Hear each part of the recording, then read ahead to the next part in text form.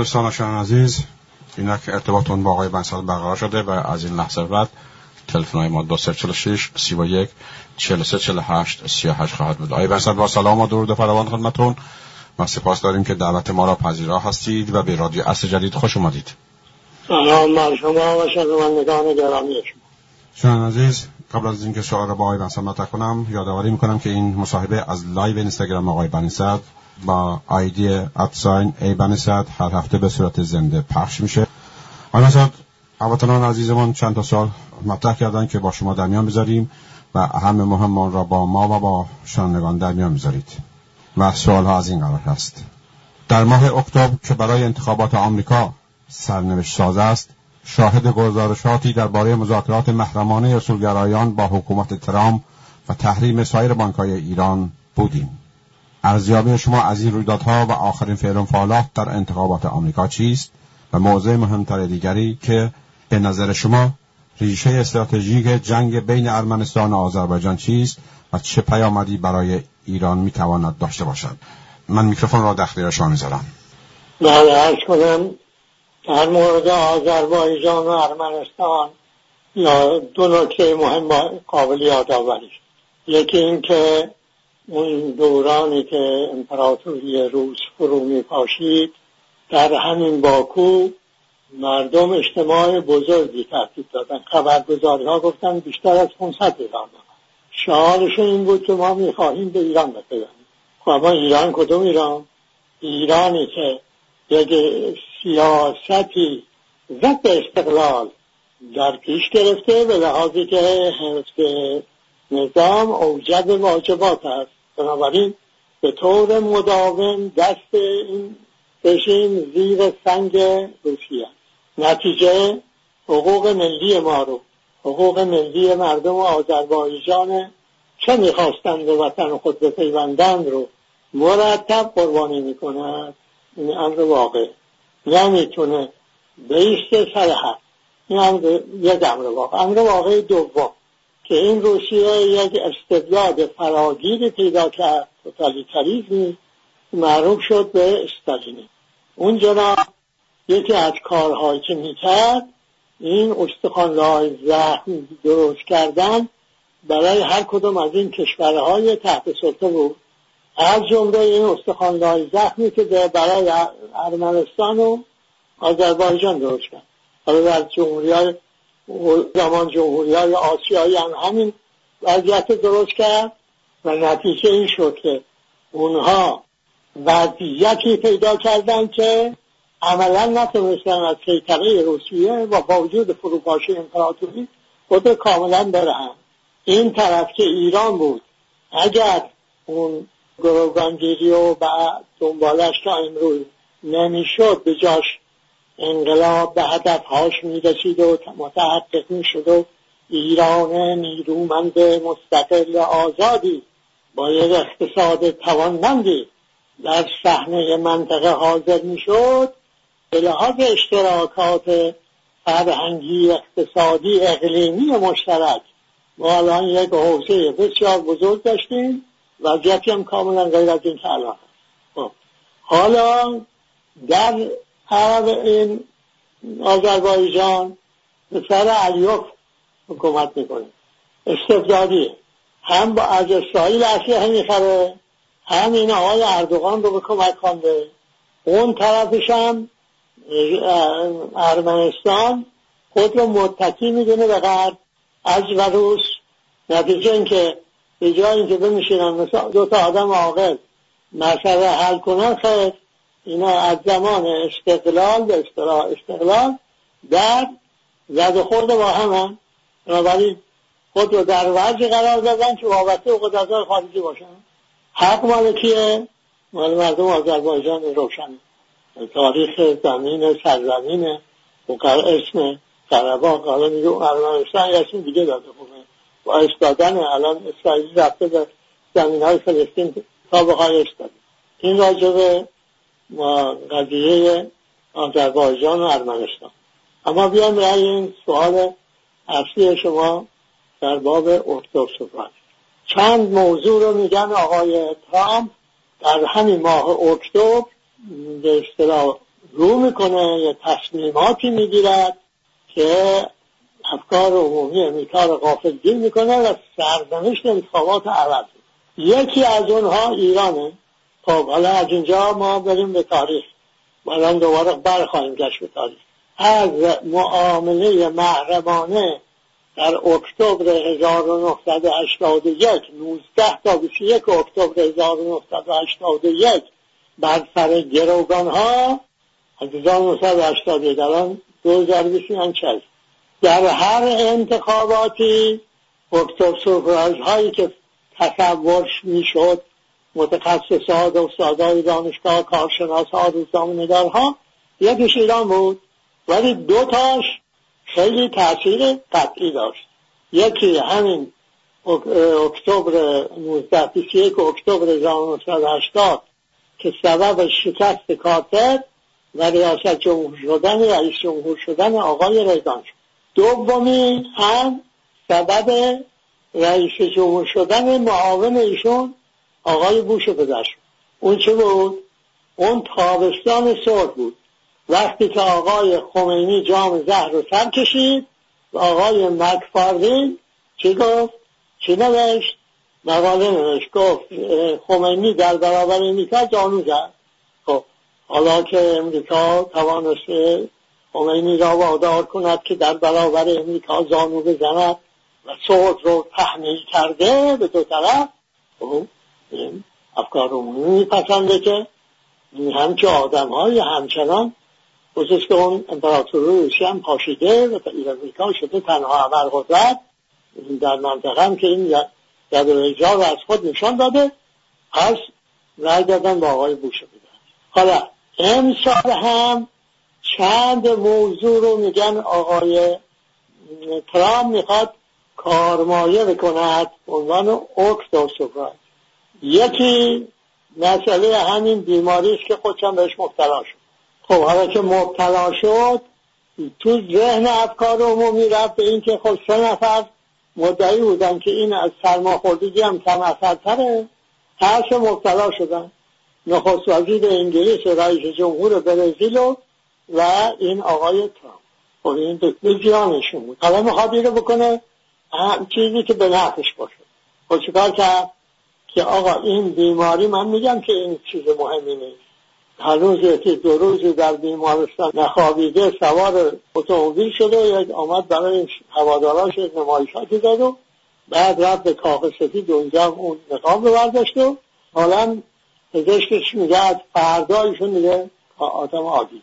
حالا میگوید که واکسن هم پیدا خواهد شد، وعده میده که واکسن پیدا میشه و یک استاد دانشگاهی که این اکتبرسوپرایز ها رو شماره کرده میگه اینو از این آدم بعید نیست که و واکسنی ساخته نشده رو اعلان کنه، مراحل آزمایشی انجام نداده تا مردم ببینن این راستی یا دروغه، انتخابات انجام گرفته باشه، هم به این بابت به اون رای داده باشه. یکی اینه. حالا این چقدر مؤثره اونم الان با این فاصله که مانده به انتخابات خواهیم. 2 اینکه قوای امریکا رو میخواد از افغانستان خارج کنه. اونم اعلان کرده که میگه تا پایان امسال مسیحی این کار خواهد. اینم داره میگه دیگه از زمانی که این دو گفتن اکتبرسوپرایز گذشته و اعلان هم کرده و این ایمانی دارد داره مشغول خوردن. 3 میگوین که این ممکنه برای انتخاب شدن حتی اعلان کنه که امریکا از پیمان ناتو خارج میشه. این دیگه خیلی قدیمه. آیا این کار میکنه از حالت انتخابات؟ اون اصطلاح زیادی از استادان و این روزنامه‌نگاران و اینا میگن که از این آدم بعید نیست. اگه ببینه که الا بالله این کار باید بکنه که رعایا رو به نفع خودش برگردون، این کار خواهد کرد. عرض کنم که 4 ایران، تشدید فشار به ایران و احتمالاً بمباران هوایی. حالا این واقعیت از این طرف که نگاه بکنیم میبینیم که این از جریده که روزنامه کویتی که خبر مذاکره رو منتشر کرده تو ایران هم خیلی باش خوششون آمد و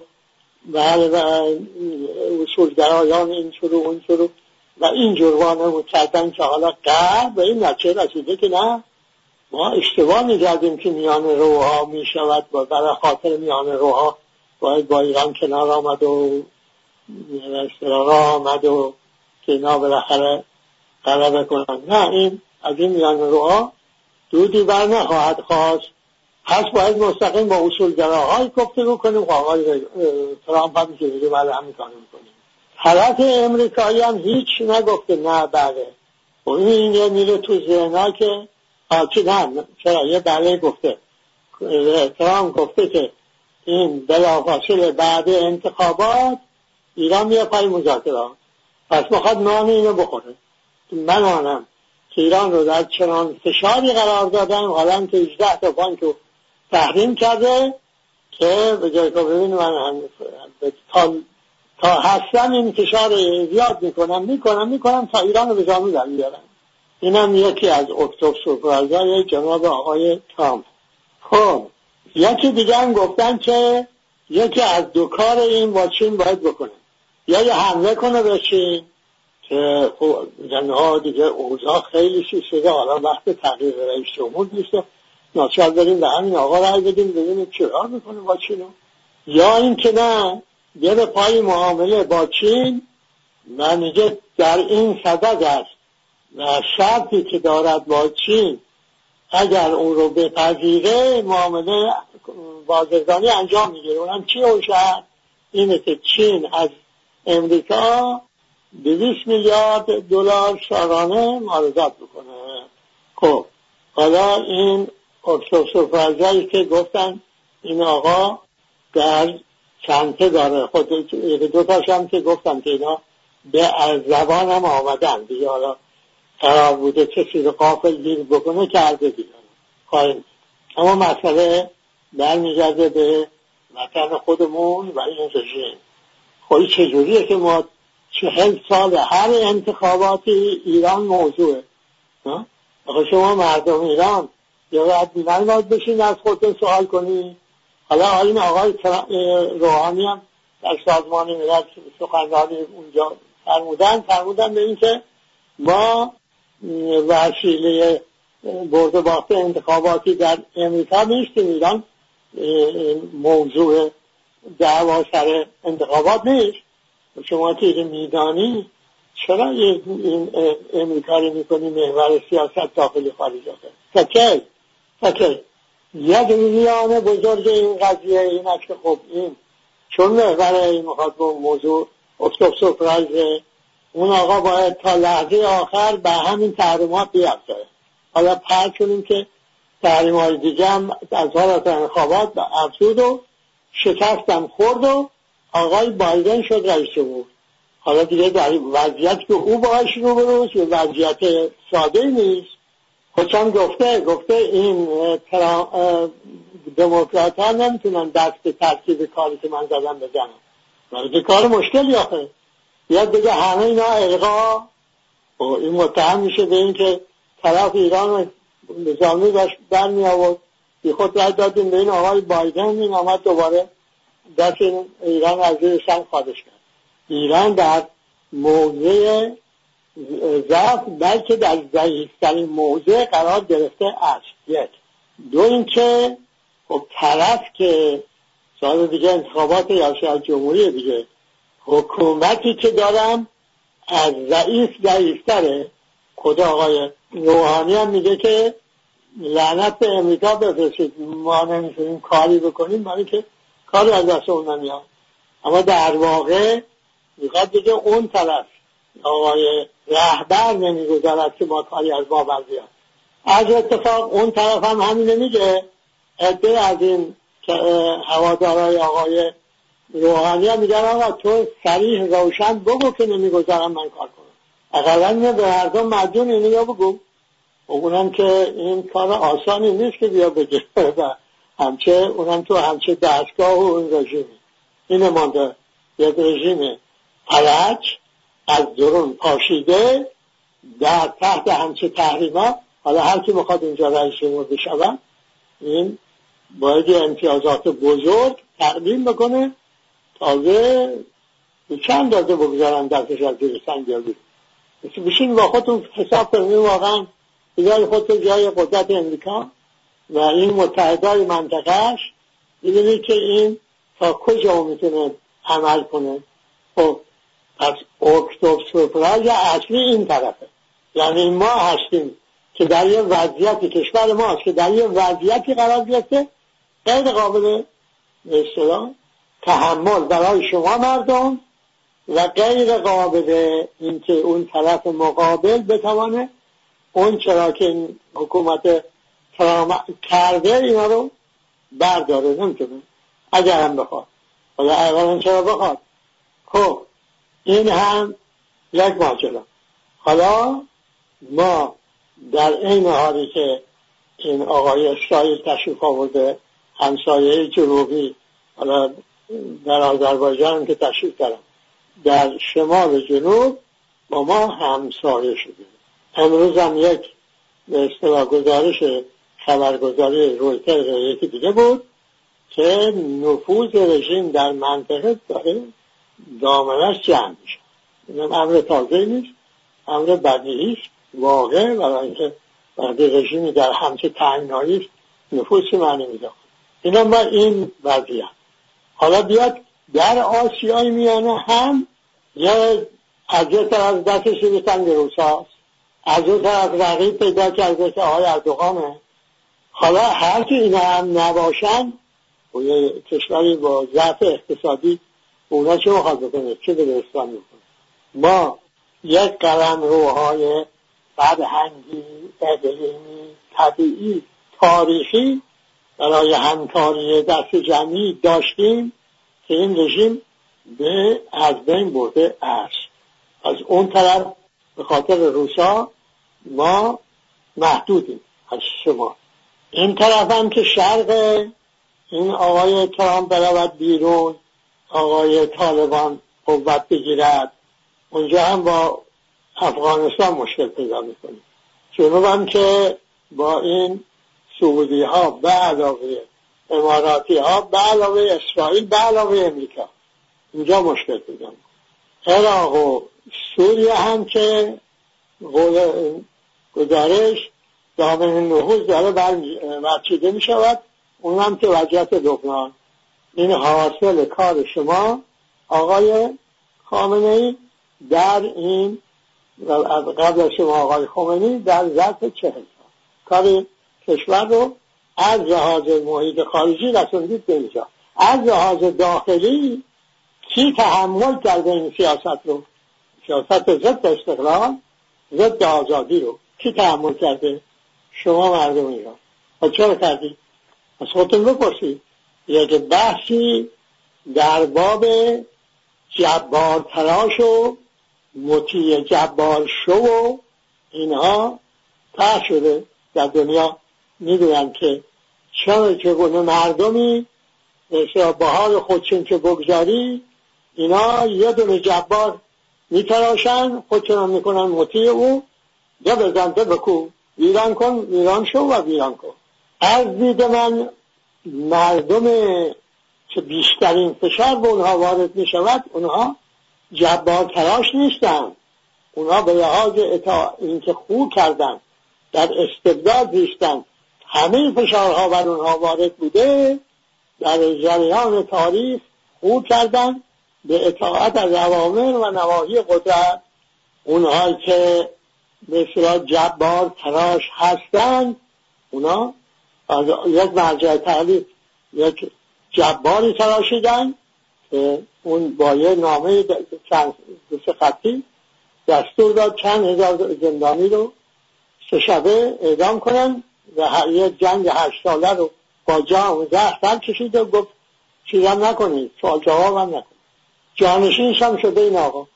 اینا میچرخونن این اشکال.